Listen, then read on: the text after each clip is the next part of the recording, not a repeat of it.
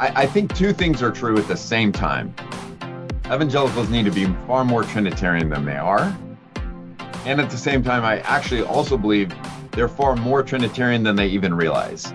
Yes. Right? Because experientially, they most people don't believe that God is triune because they've studied it. They believe it because they've experienced the life-giving power of the Spirit. They worship the Son as they rest in the love of the Father, right? They experientially, and they're just trying to figure out how to articulate it. Does doctrine really matter? The Apostle Paul once wrote to a young pastor named Titus, instructing him to hold firm to the trustworthy word he was taught, so that he may be able to give instruction in sound doctrine. Welcome to Credo Podcast, where doctrine matters and theological ideas have consequences. Here's your host, Dr. Matthew Barrett, Executive Editor of Credo Magazine and Associate Professor of Christian Theology at Midwestern Seminary. Well, I have an opportunity to sit down with Matthew Barrett.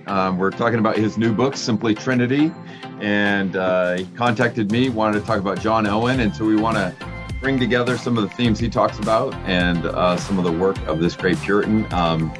Matthew, it's great to be with you. I really, it was a delight to read this in manuscript form, and I love how you've woven together some careful theological work with, mentions of Back to the Future, and personal anecdotes, and you at the beach in California as a fellow Californian.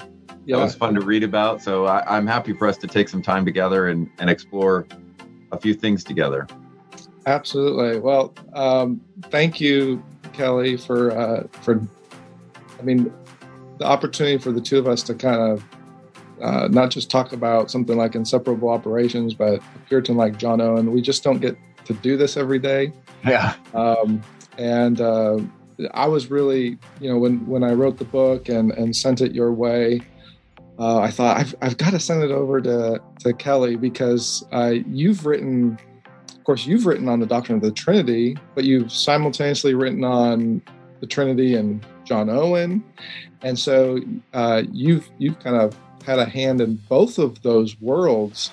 And so I was really encouraged when you read the book and say, hey, I think that, the mention of John Owen, especially in that last chapter 10, yeah.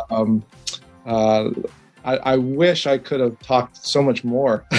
Yeah, I could feel that. I could feel that you want there's more to be, and you do bring him in at other times as well. But yeah, that's right. So thank you so much. And I was just going to say one of the things that I think we both are in strong agreement of is both the need to be careful in our Trinitarian formulations for the sake of the church, because this matters to people's lives. This isn't an academic debate. We really think this is about worship, and it's not so much just fencing, it's cultivating a good and healthy communion with God. And so to commune with God, you really have to know who he is and how he works. And so I love to see that practical side as well. And I do have a desire to see that spreading. And I do think it is. And I think it's one of the reasons your book's being well received already. Yeah, I really couldn't agree with you and more because, and I think even since the book has been out, I'm sure you've experienced this with some of your books as well. When you write on a doctrine as difficult as the Trinity, those are deep waters, and it can feel intimidating. Yeah, even to people who've had theological training. But one of the things that's been so encouraging to me is that as people have been reading about the Trinity, they are also recognizing this is so crucial to what I believe as a Christian, to what I'm teaching my church, for example. Right. Whether it's a Sunday morning or our doctrinal statement or how I'm teaching just Christians in the pew.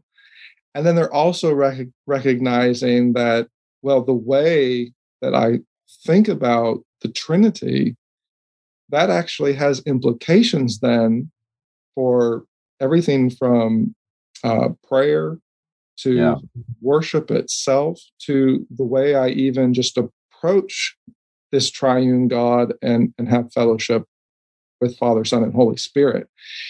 And so I've just been surprised, but also encouraged by just whether it's a lay person, a student, or a pastor, whoever it is, how often they have recognized this and said, yeah, okay, this is hard work. This is going to really stretch my mind and difficult at times, but it's really worth it because of everything that's at stake. Yeah. And I think, I don't know if this has been your experience. I certainly it's been mine, but the way the Trinity has been taught in past decades, even, it's just so contrary to and so different from the way that the Trinity has been taught in the Christian tradition. Right. So I'm noticing too that, and this was part of my motive and reason for even writing the book was, I'm noticing people are saying, "Wow, this is just night and day." Yeah. Is that? Yeah. Go ahead. No, okay. Go ahead. Okay. I was just going to say, I didn't plan for us to talk about this, but as an aside, it's fascinating because, in your book, you rightly have a lot of critiques of social Trinitarianism and some of those things, which I share those concerns. But it's interesting. I don't know if you know this, but one of my PhD supervisors, I worked with theologian Colin Gutton and a historian Susan Hardman Moore. And but Colin Gutton is a great example of social Trinitarianism and all of this. But even with all the concerns, one of the things that was so attractive to me about Gutton was he really did want to take the Trinity seriously. Yes. And that is that, with the critiques, and I know you share this, those are right impulses, right? And so it's fascinating to be studying under Gutton while Owen is my focus.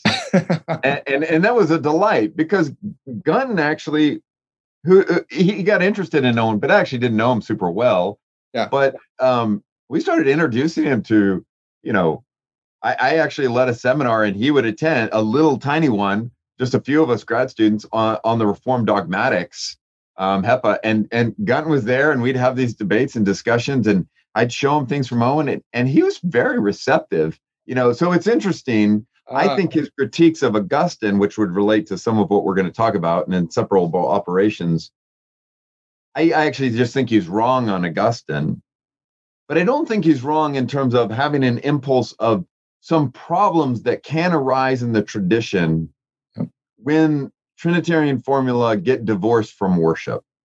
So I do actually think sometimes there was something to his concerns, even though I would say wrong solution, or even problematic historical analysis. So all that to say, I'm happy to see interest in the Trinity, and then hopefully interest in the Trinity more enriched by the tradition rather than at odds with the tradition.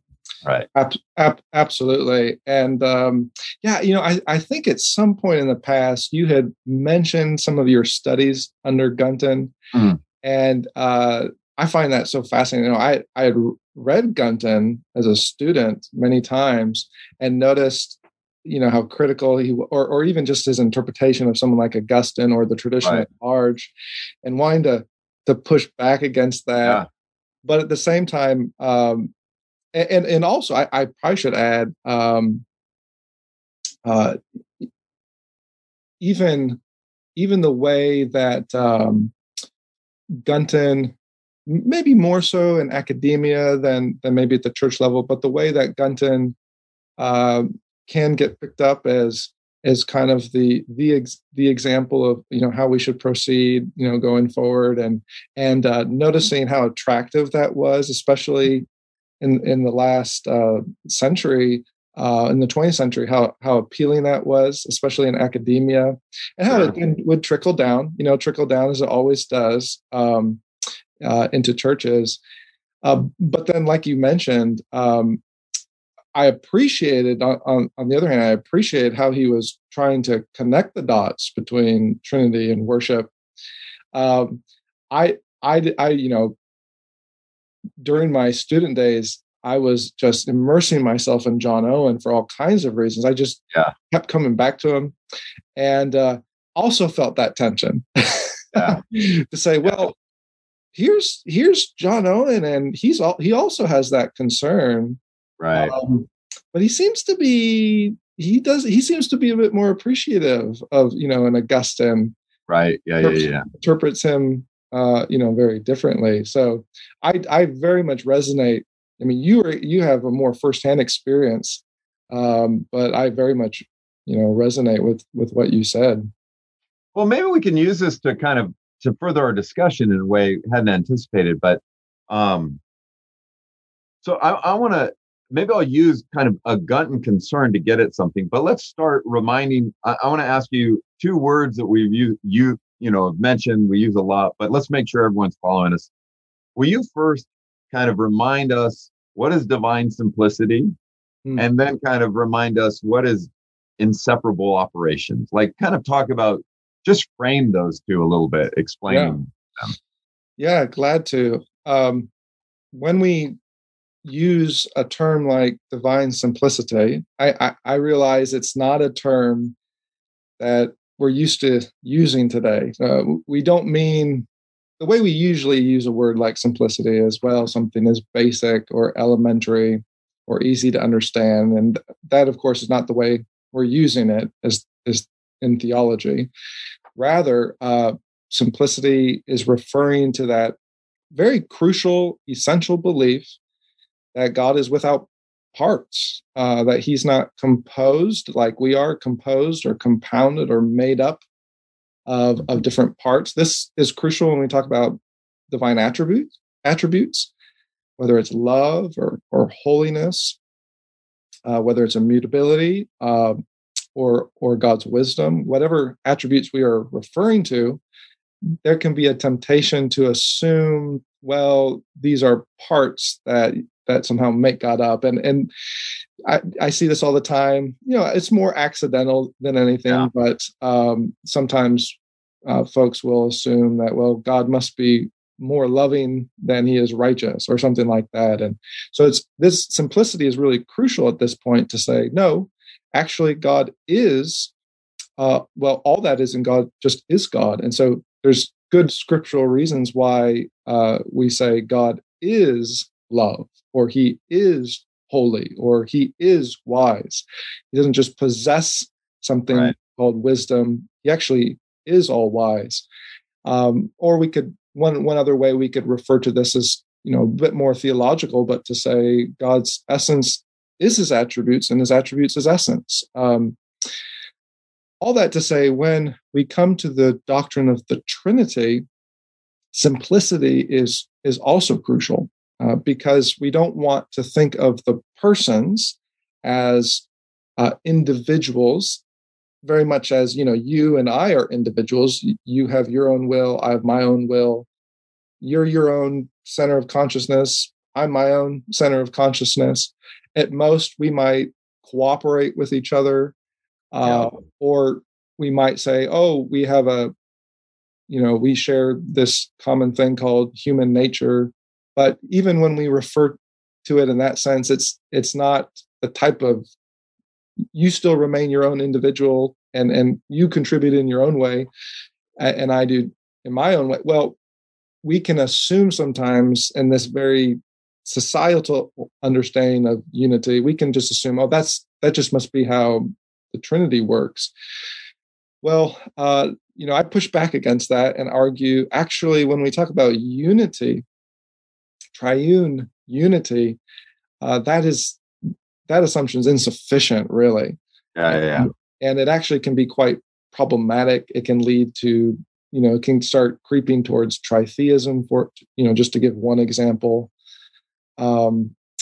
Rather, when we talk about the Trinity, Father, Son, and Spirit aren't, different parts that somehow add up or tally up to somehow make up God. That certainly would be problematic in terms of hierarchy as well. We might start assuming that one person is greater or another is lesser, one person is superior, another inferior. And you can see how this would lead down some pretty dangerous paths. So we want to avoid all that. Well, one of the ways that we can avoid those dangers is and Scripture does this very well, when it refers to the Lord as one, that basic confession, that Shema of the Old Testament. But we see this picked up in the New Testament in a Trinitarian language. Whenever Jesus, for example, says, "I am one with the Father," and he doesn't mean that how you or I might mean that. If we were to refer to knowing God, and well, there's certainly a creator-creature distinction there. Well, Jesus means it in a very different sense, and it certainly is offensive to those religious leaders at the time who recognize something of what he's saying and consider it blasphemy. But if Jesus is right, well, then that speaks to the simplicity of the Trinity. One way we can put this in a more, to use our fancier theological language, is to say these persons, Father, Son, and Spirit, aren't, individuals who go solo on their own. Rather, they are subsistences. To use John Owen's language, they are subsisting relations, as he called them. Or to use some of the language of the fathers, we could say the one essence exists in Father, Son, and Holy Spirit, or has three modes of existence. And that's when we can start talking about the Father is unbegotten, the Son is begotten, the Spirit is spirated. But let me jump in for a second here, because maybe this will help. Because one of the things that is very common, and this kind of thing, is that evangelicals, when they get taught the Trinity, it's a collection of Bible verses. Yes. So you gather all the verses, God is one, then you get verses, Jesus divine, Spirit's divine, this kind of thing, and then you kind of throw them all together and hope something good comes out of that, right? And there's some truth in what's going on there, but there's also some problems. Yeah. And so one of the common things that happens, well-meaning pastors, others say, well, God is one and God is three, and suck it up. And I think, I'm someone I think paradox is incredibly important. I think we have to have space for it. I think mystery is really important to theology in general and the Trinity in particular. But this is an example of when people do that kind of move, and it relates to divine simplicity. Even when we talk about operations, there's a misunderstanding there, right? When you say God is one, and then you say, how can God be one and three at the same time? Is a contradiction, isn't it? Well, we don't mean God is one and he is three in the same way. That's not what we mean. Right. So that's where what you're saying, and this language of, subsistences sounds so scary. Yeah. But exactly. Try and help them understand why. No, when we say God is one and three, we don't mean these are actually we're not doing math here. And the early fathers knew that. And I think we are like 1, 3, we don't know how, but we know we're supposed to believe it. But actually, there's careful theology here.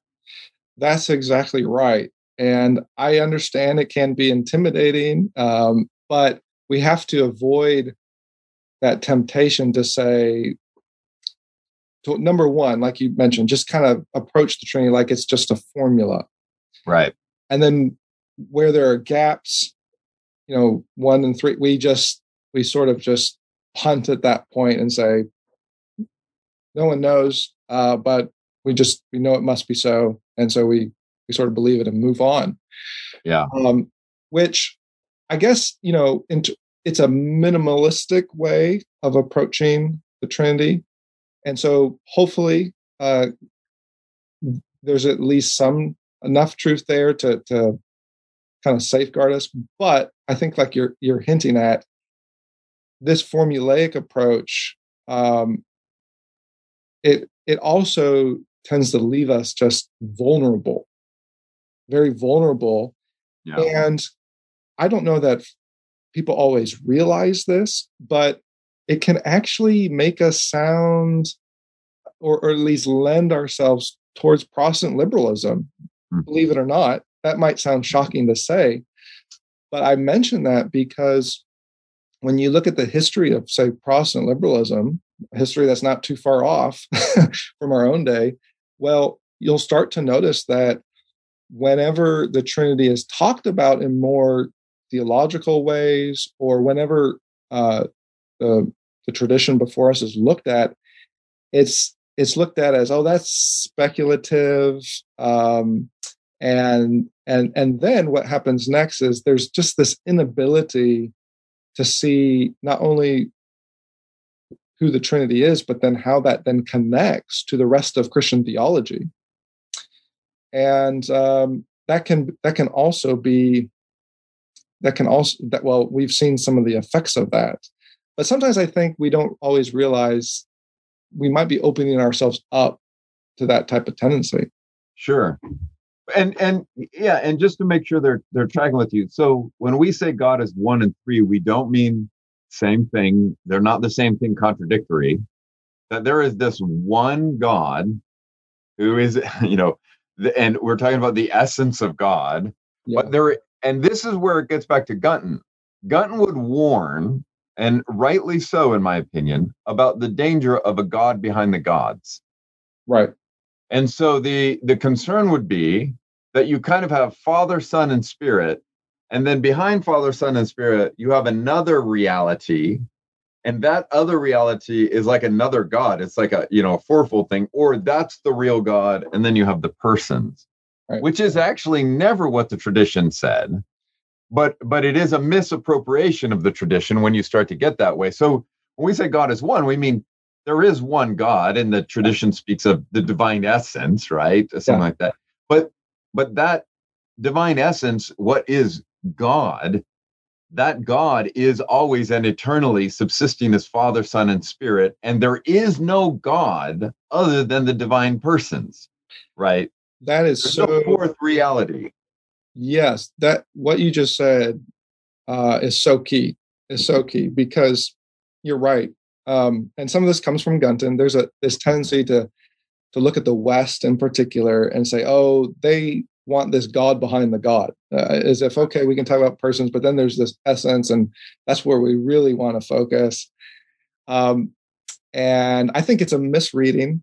I think it's a misreading of the West, and a misreading of the East, as if the East, they just want to focus on the three persons and don't have any concern for simplicity or the essence, that sort of thing.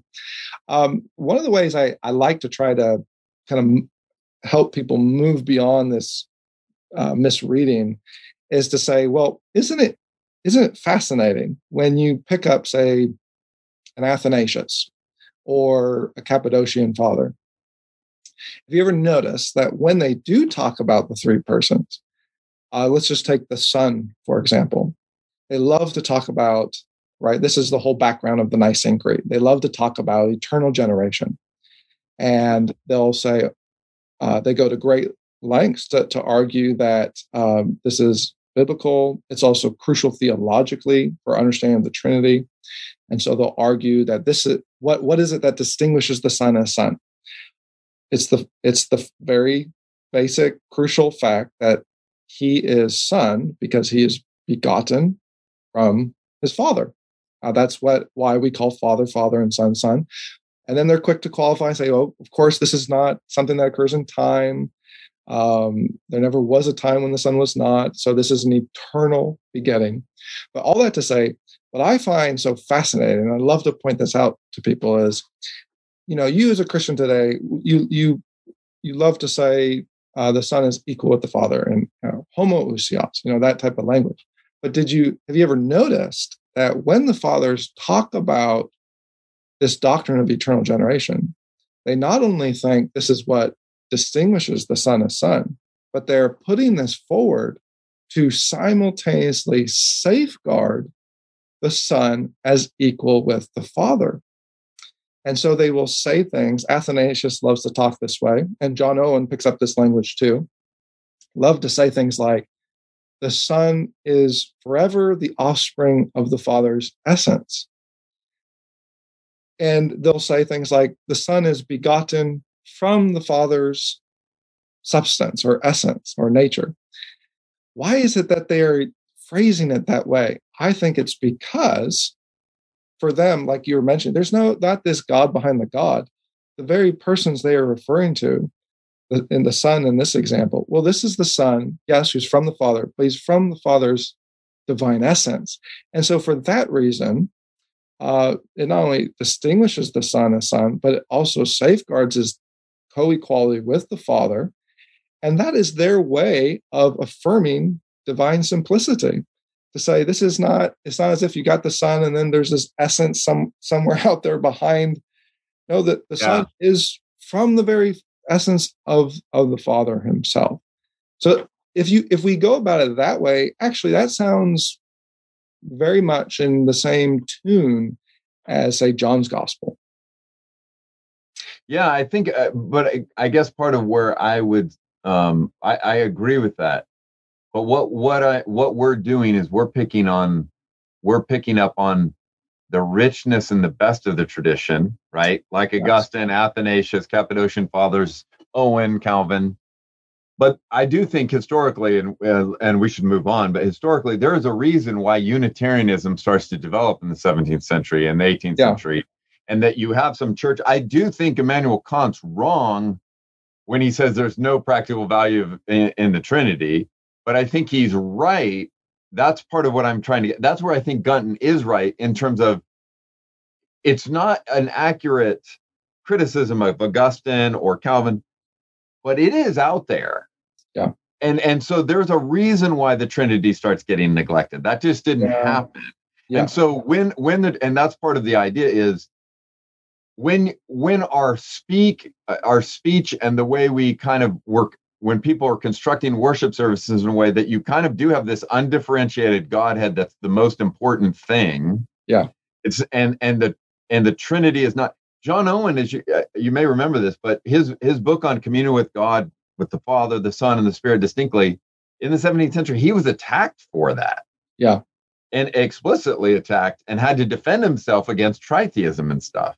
Right. But part of it is he really is showing the significance. Well, the fact that he can be attacked in the 17th century is showing you this movement toward something like, John Biddle in the background. Again, that's a different thing, but Socinianism, this rationalistic approach to Scripture.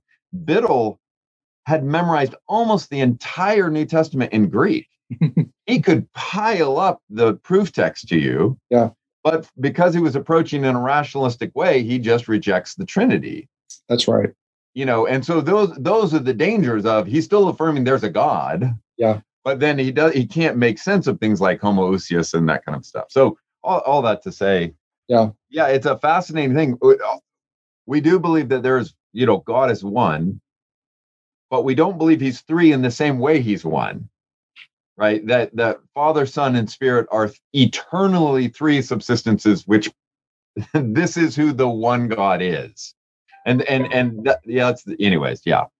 And that's Kelly. That's so crucial, right? Because when we then, as John Owen does, when we start to turn our attention from who God is apart from us to who God is in relation to us. Sometimes this is called the economy. Take whether it's creation or providence or salvation. What you just said is so crucial because at that point we then have to look at the many ways that Scripture describes Father, Son, Spirit at work in salvation, for example. But we do so, like you just mentioned, trying to be faithful both to the simplicity of the persons and to the way that they are then distinct as Father, Son, and Spirit. Yeah. And so this is one of the reasons I think maybe John Owen was misunderstood, because at one point he might be trying to focus, for example, on Father, Son, and Spirit as distinct. That doesn't mean, though, that he is denying divine simplicity. In another place, he'll turn and he'll Oh, put yeah. a lot of emphasis there. So just like reading the Bible, we have to be a bit more holistic, I think, and in the way we even read, a historical figure like John Owen, to make sure we're doing them full justice. Well, and let's push on this a little bit, because when people hear about divine simplicity, God is one, it sounds very foreign. It sounds very almost mechanistic, like you're trying to force this grid onto God or something, Yeah. right? And then they hear about inseparable operations, and I've read people say you can't. How do you hold to a Trinity? You've heard this. You can't believe in simplicity undermines Trinity, because there's only one. You can't have three, which is the same misunderstanding.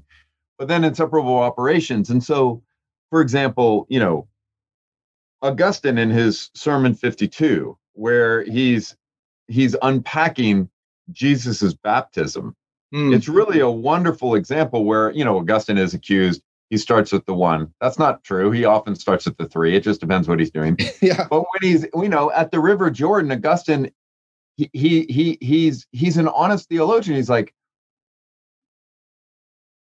it's a great example where Augustine, and Owen is picking up on this tradition. Augustine has to say, the Father is not baptized. Yeah. Right. The Father doesn't become incarnate.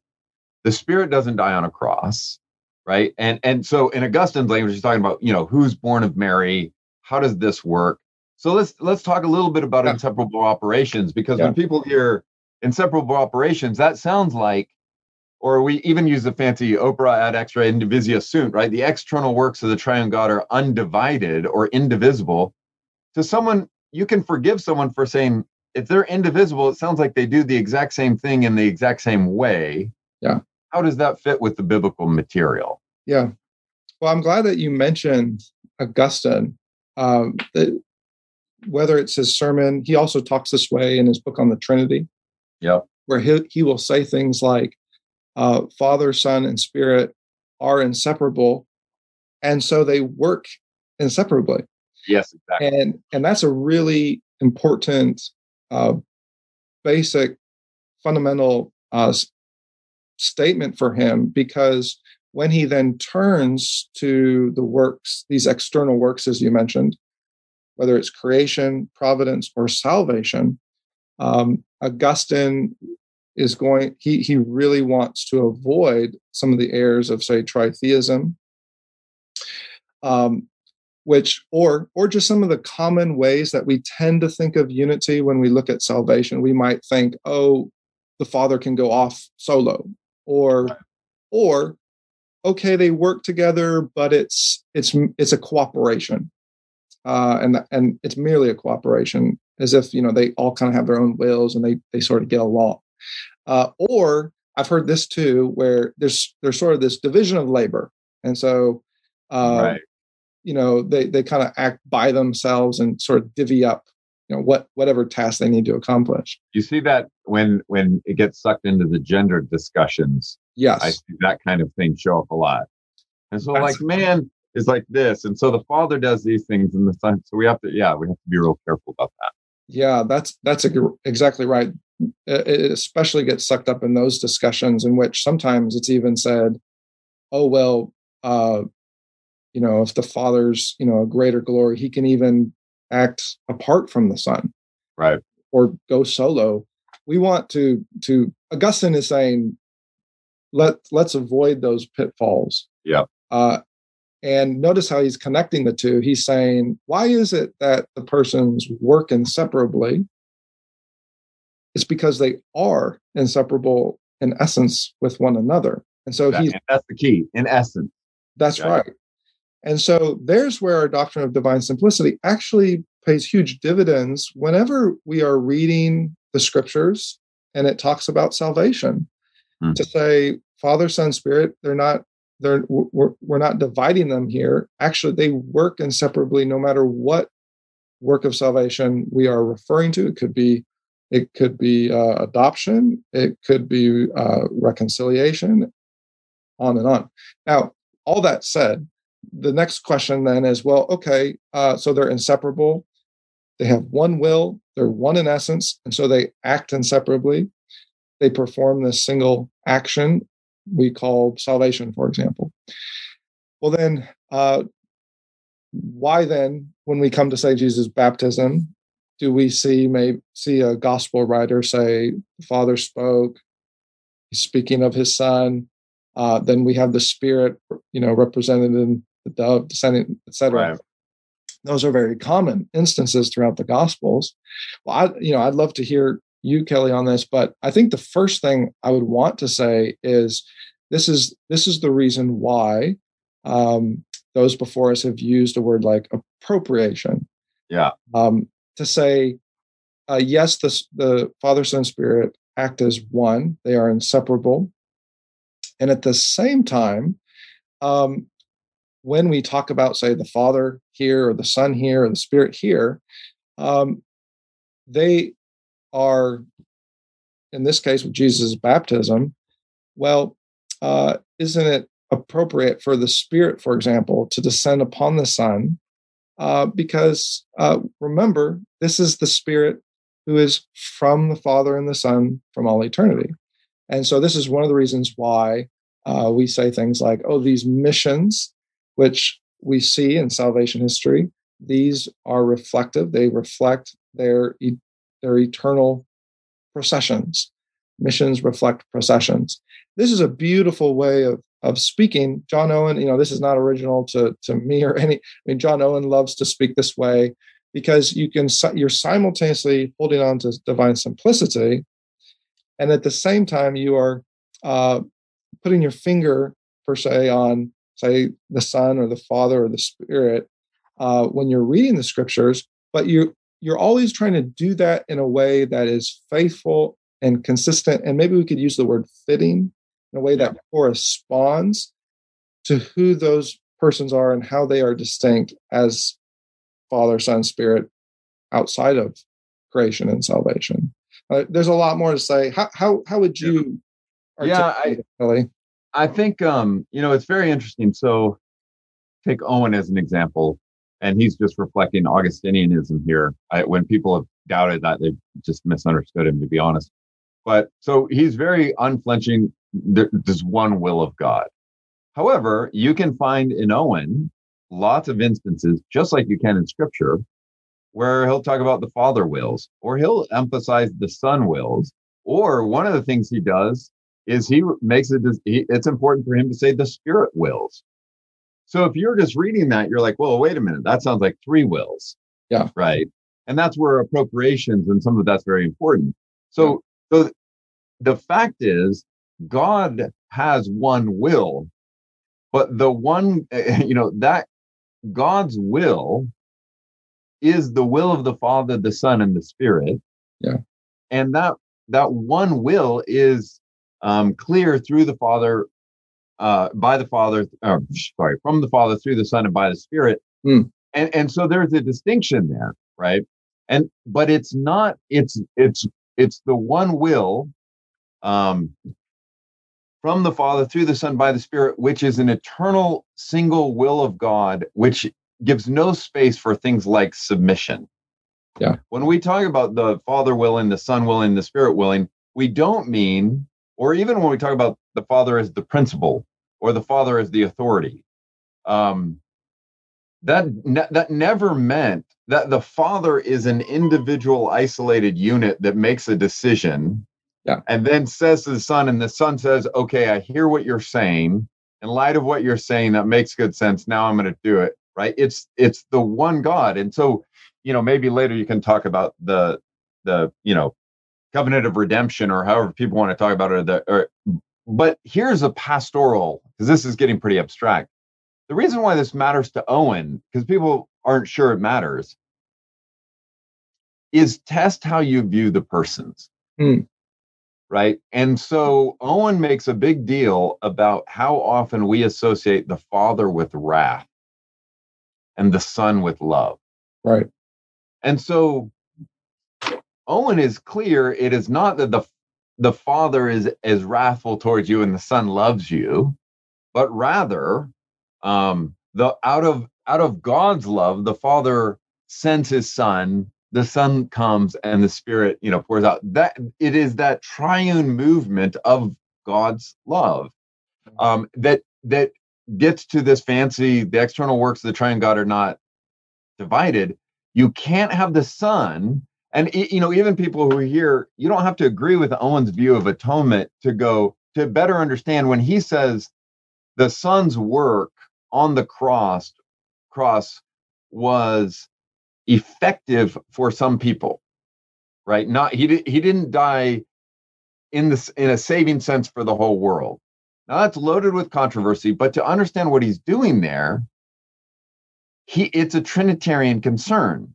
Because if you have God loves the world, Christ dies for the world, but then the Spirit won't awaken everybody, then you have a different problem, right? Or some will have the Father wants to pour out wrath. It's just you end up with divided maverick Trinitarian persons. Yeah. And so the inseparable operation says, no, God is one. Yeah. This is a God who's holy, who's loving, and he loves as the Father, through the Son and by the Spirit, this kind of thing. Does that make sense? Yeah. And do you think, Kelly, that's one of the reasons why when John Owen turns his attention then to the Christian life, he will say things like, whenever you have communion with, say, one person of the Trinity, you actually are brought into communion with the whole Godhead. Yes. Am I right in saying that about Owen? Yeah. No, and I love that you mentioned that. I mean, that is how Owen uses that fancy term of perichoresis, right? Yeah. Of this mutual indwelling. So, and in fact, let's circle to what we were talking about earlier. This, I think, is the answer to Gunton's concern about a God behind the gods. Yeah. Owen, in his book on communion with the triune God, is very clear. And I'd love for Christians to wrestle through this. Owen says you never have communion with God apart from a divine person. So there's no communion with God and then a communion with Father, Son, and Spirit. All communion with God is through the divine persons. Yeah. Right? So you experience the presence and power of the Spirit. You're captured by the warmth and love of the Father. You're experiencing the grace of the Son. Now we would want to be careful. These are not divided. Right. But when we love God, when we pray to God, all our communion is always with the divine person, because there is no God who's not a divine person. Is that right? Yeah. And this is even where I think with John Owen in particular, you begin to see how he holds simplicity in one hand, refusing to forfeit it. Yeah. And then divine appropriations, right? So that he can say in the same breath to the Christian, oh, your eyes are drawn to the Son. Yeah. Did you know that as you come into communion with the Son, you are also coming into communion with the whole Father, Son, and Holy Spirit, the whole Godhead? So there's where he's assuming simplicity there really has some traction. And then simultaneously, like you just mentioned, he can still then turn his attention and say, and I love the way you put this a minute ago, but John Owen can simultaneously say, let's look at this communion with, sort of our microscope. And, isn't it interesting that Scripture says you have communion with the Father according to his love, and you have communion with the Son according to the Son's mediating grace, and you have communion with the Spirit in a way that it so honors the Spirit as comforter, the consolation that the Spirit gives you. And Owen can even then, so notice how this is, appropriation concepts just kind of assumed in the way he's talking the Christian life, but then he can then speak in a very Trinitarian fashion to say, the Spirit gives you that assurance that you are safe in the hands of the Son and His grace. Right. Why is that the case? It's the case because of the Father's love, in which He has loved His Son, and He has loved you, who have been united to His Son. Right. it's a beautiful Trinitarian way of, notice how he's moving there from the way we have communion by the Spirit through the Son with the Father. Well, that also then is so fitting. It corresponds then to who those persons are, even apart from me or you, right? I think this is so it's so essential to get this right, because, like you were mentioning, if we start to mess with it, well, whether it's the Christian life or, say, the atonement, like you were talking about a minute ago, yeah, there can be a tendency to start thinking that, the Father, well, he's only wrath, and oh, thank goodness that Jesus isn't, and that he's loving, and Right. that can start to sound a bit like Marcion. Yeah. And I've seen that. I'm sure you have too, where it starts to play into your reading of the Bible and Old Testament versus New Testament, that Yep. type of mindset. Yep. I think that's where this can be quite a corrective to us to say, hold on a second.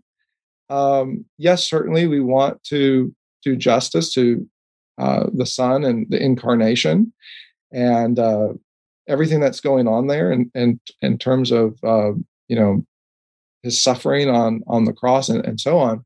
But at the same time, we don't want to speak of the work of salvation in a way that would pit the persons against each other, or make one go solo, Yeah. or speak of one as if that person is only that attribute, and this person is this attribute, and those are in conflict with one another. That would divide the Godhead in the worst way, I think. It's a real danger. Although here's an opportunity to maybe encourage listeners who are wrestling with this, but also thinking through it, because when people start to hear, folks, we need to be more Trinitarian, right? When I tell students, I think two things are true at the same time. Evangelicals need to be far more Trinitarian than they are.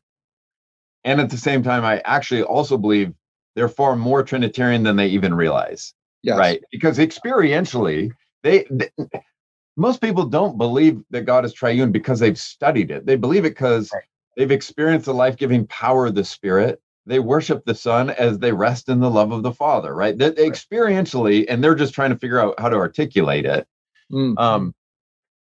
But having said that, so people learn, okay, the Trinity really matters. And so someone's like, okay, we're going to construct our worship service, and we're going to give 33.3% of the time to the Father, and then, to the Son, 33, and then to the Spirit. I'm not good at math, but something like that, right? And you can understand that impulse because they don't want to show favoritism, or they want to make sure they're really Trinitarian. And so I want to say, listen, our theology should be God-centered, not man-centered. Yeah. And to be God-centered is to be Trinitarian. Yeah. But biblical Trinitarianism is Christ-centered. Yeah. And Owen understood this. So Owen, in his book on communion with God, if you just look at the amount of material, the Father is short. It's my favorite section, the Father, but it's relatively short. The Spirit is longer, and it's brilliant. Yeah. But the vast majority of the book is on the Son. And so someone looking at that from a distance might think that seems really problematic. Right. But his whole point is he still affirms Jesus, the Son incarnate is the fullest self-revelation of God. Yeah. So if you want to know what the Father is like, you look to the Son. Yeah. And then similarly, the Spirit is not, this is how he tests the spirits. The true Spirit is the Spirit of the Son. He's the Spirit of Christ. So he always points to Christ. So our Trinitarian theology is still Christ-centered. Christ-centered isn't anti-Trinitarian. It's the way to properly ground our Trinitarian theology. Yeah. Right. As long as you understand divine simplicity and inseparable operations and those kind of things. Yeah. Kelly, this is an important clarification that you're making, because when we read our Bibles, more often than not, especially when we get, the closer we get to the advent of the Son of God incarnate, well, that the author's intention is certainly to draw our focus and the church's focus to who this Jesus is and what he has done. And part of the reason for that is it's focusing us on the history of redemption. And, well, naturally, that then is going to draw our attention to Jesus Christ. And so there's nothing to be ashamed of. Hopefully this is along the lines of what you're saying. I mean, there's nothing to be ashamed of in saying there's a certain Christological center and focus that the canon drives us towards. And that is not something that just appears in the New Testament. This is a unified canon. So as soon as we open our Old Testament, we start to see it point in that direction. And in large part, the reason for that is because of Scripture's focus on the history of salvation. Now, like you're mentioning, that doesn't mean, though, that we've just abandoned divine simplicity, or we don't focus on the Father, or we don't focus on the Holy Spirit. No, of course, when we're then interpreting this salvific work, yes, absolutely. This is the one triune God, who Father, Son, and Spirit, who have indivisibly accomplished this great work of salvation. And yet, as you mentioned, as John Owen talks about, they've done this in a way that is both faithful to the singularity of their essence, and yet at the same time draws our attention to how this work of salvation is from the Father through the Son by the Spirit. Now, depending on where we are in Scripture or where our gaze is at that particular moment, even during the life of Jesus, during his ministry, that phrase from the Father through the Son by the Spirit, we might be focusing on one aspect of it. Okay, it's Pentecost. So now our attention is really going to be drawn to that last bit by the Spirit, and for good reason too. Now, of course, we may need to remind people that doesn't mean we've abandoned inseparable operations or the indivisibility of the Trinity. Well, let me jump in there, because that's a great example. So with Pentecost, you have the Spirit, and you have Jesus, telling people in the upper room discourse, telling the disciples, listen, I'm going to be sending this comforter, this helper, right? And you get Pentecost. But one of the questions that fits into with what you're saying is, we know the Spirit is a comforter. How does he comfort? Yeah. And it's very interesting. This is a test case. We often take that in purely psychological categories. So the Spirit is a comforter, and it just kind of makes us feel better. Yeah. I actually think the Spirit can do that, but that's not really what the Scriptures are talking about. Yeah. The fundamental way the Spirit brings comfort is by reminding you of the things of Christ.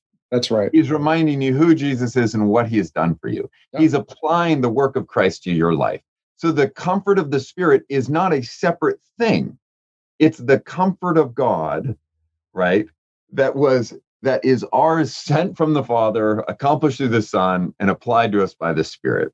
Yeah. So it is, we praise the Spirit for what he's doing, as he's reminding us, as he's applying to us the very person and work of Christ. Yeah. Right? But that's an example. If you don't have whether you want to call it simplicity, if you don't have a robust doctrine of the Trinity, it's more like, let's focus on the Spirit comforting for a while. Yeah. But if you're doing that and you're not talking about Jesus, you're still in trouble. And it can also start sounding like Sabellianism or modalism, right? Right. As if, God's decided to, transform himself into the Spirit at this point. So we're going to talk about the Spirit. Yeah, we're in the age of the Spirit now. Yeah, this is the age Son of and the the Father are gone. Yeah. When you look at the way, whether it's a John Owen or others, and Augustine, when they focus, so to speak, on say the Spirit, for example, they always do so with inseparable operations and divine simplicity in the background. And so they will say, yes, okay, let's talk about the Spirit at Pentecost, but let's not forget, Scripture also says this is the Spirit of Christ. And so what is the Spirit doing at Pentecost? This comes out in Peter's sermon, right? Immediately in Acts 2, there's good reason why then Peter can turn his attention and say, in light of what you've seen of the Spirit, trust in Jesus Christ. And then he calls them to repentance. Peter's right to do so because he is assuming, like you said, sometimes we overthink it. He's just thinking and assuming this Trinitarian lens that Owen in his book is kind of fleshing out, in great detail. Yeah. One other just quick example. I mean, this is a whole different one. But one of the things that's brilliant about what Owen does in his work Pneumologia on the Holy Spirit is he really emphasizes the Spirit's work in the life and ministry of Jesus and the humanity of Jesus. So, when Mark, you kind of see this in Mark where, Jesus is baptized, and then he actually uses the language of the Spirit, that he is thrust into the wilderness, right? He's driven into the wilderness by the Spirit. And part of what really helped me with Owen is I realized in some of my, background with evangelicalism and et cetera, we emphasize the Spirit with the virgin birth. But then really besides that, and that's kind of to say, okay, that way Jesus doesn't sin or something, virgin birth. And then we don't really talk about Spirit till Pentecost. Yeah, it disappeared. But with inseparable operate, that's fancy language. What you find in the Gospels is, he's the one filled with the Spirit beyond measure. That's right. You can't understand the life and work of Jesus. You'll undermine the full humanity of Jesus if you don't have a robust view of the Spirit. So this isn't, again, like you're saying, this isn't Sabellianism. This isn't, Old Testament Father, New Testament Son, then we have the Spirit. It's true the Father doesn't become incarnate and the Spirit doesn't become incarnate, but that it is misunderstanding to say that you have a divine maverick doing something on, so even the Spirit in the life of Jesus is crucial, and I don't think we tend to talk much about that. You're right. We don't, and we could. That's where we need to improve. This is one of the reasons why even Hebrews. We've been talking about the Gospels, but Hebrews, for example, will talk about the cross, and has a lot to say about Jesus as high priest. But notice Hebrews will emphasize Jesus goes to the cross by the Spirit. Yeah.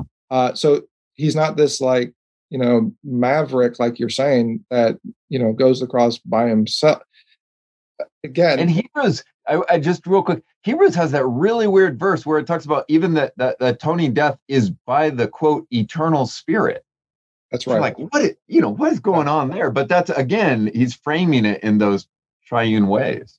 That's exactly right. I think this is one of the reasons why, on the one hand, we have good scriptural reasons to say, okay, we can talk about, say, redemption accomplished by the Son, or redemption applied, like you did a minute ago, redemption applied by the Holy Spirit. And we might even say that's appropriate to say those things because that is fitting. It corresponds with the Son as begotten from the Father. And so, yes, the Father sends the Son, not because he's lesser in some way or subordinate in some way. No, he sends the Son then to accomplish this great work. And likewise with the Spirit, we can say the Spirit applies this great work that Christ has purchased. Owen loves to speak this way, right?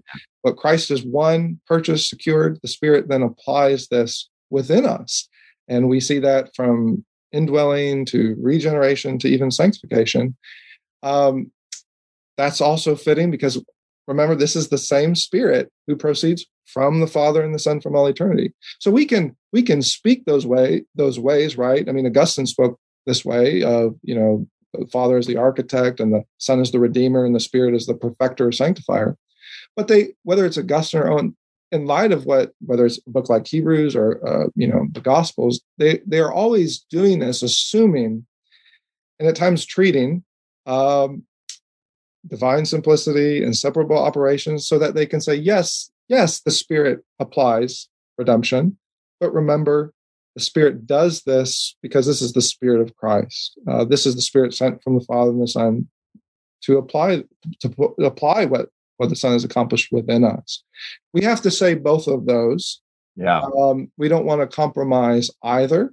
But I think in the church today, you're right. I think in the church today, we struggle to do that, and we sometimes we'll do it and we'll compromise one for the sake of the other.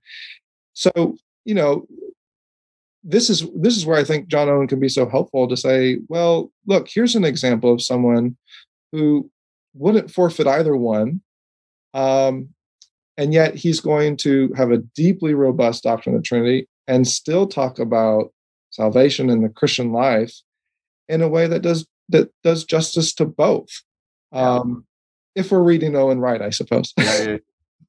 Well, I mean, I think that his book is on communion with the Triune God is the most significant book shaping my own theology in life.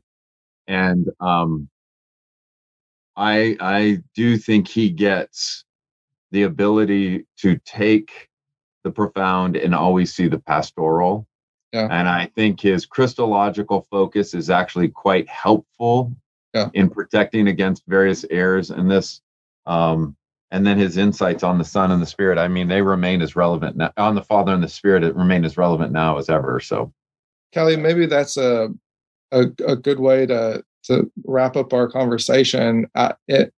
You mentioned, my book, Simply Trinity, but I want to kind of throw this, I want to throw this back on you and draw, those who are watching and listening, their attention to some of the things you've done. If I can just, recommend a few things you've done.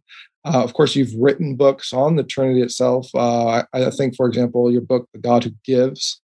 Talk about a book that actually embodies, in many ways, kind of the spirit of Owen as he's reflecting on the Trinity, but then also the Christian life. I would say to people out there, if you want to read, more on John Owen, you got to pick up the book that Kelly edited. I think it's just called Communion with the Trinity, published by Crossway, I believe. Yeah, Communion with the Triune God. Yeah. Communion with the Triune God. Yeah, as you know, Owen's title is like 3 sentences long. So that was that's not actually his title, but that's the abbreviation. I know. People always ask, what's the name of that book? It's like, well, what title do you want? Yeah. The one word or the 3-paragraph title? Yeah. You read the longer title, you sort of read the book. So those two in particular are I would say pick up both of those. You'll simultaneously get, what Kelly's writing about on the Trinity, but then you're also getting John Owen, and you have a great Kelly, you have a great introduction at the beginning of that book, Communion with Triune God. That introduction itself, because Owen can be hard to read at times. Yeah, but the introduction is so helpful, is almost an interpretive guide, I think. And then also, if I can sneak one more in there, because you've written so many good ones. Kelly has a little book. It's literally called A Little Book for New Theologians, Why and How to Study Theology. I remember picking this book up not too long ago, Kelly, and it is a little book, and it is profound. It's in such a short space. I think, for example, of like Athanasius on the Incarnation or Anselm's shorter writings. You're kind of taking on that writing approach to say, okay, here's 100 pages, and I'm going to get right to it and show you what theology is all about. But you do it in a very John Owen way of saying, okay, this actually theology actually has quite a bit to do with everything from the Christian life to worship itself. That's very kind. I'll pay you later. Yeah. with the 5 cents I get from each copy that sells now. Thank you. You mean you're not getting rich from these? I thought I don't even know what I get out of those, to be honest. But whatever. But thank you. That's very kind. Yeah, that's great. I really fun.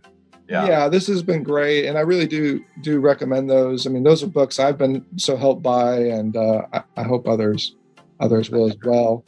Well, I hope your book continues to go gangbusters. I think it is spreading, and I think it's actually creating some healthy discussion, even some debate, but really helping, particularly an evangelical audience, to better understand some of their roots and their heritage. Yeah. And they thought some of it was older than it actually was. Some of what they've been taught is fairly recent, and to reintroduce them to the fathers, to the Puritans, some others, I think is very helpful. So thanks so much, friend.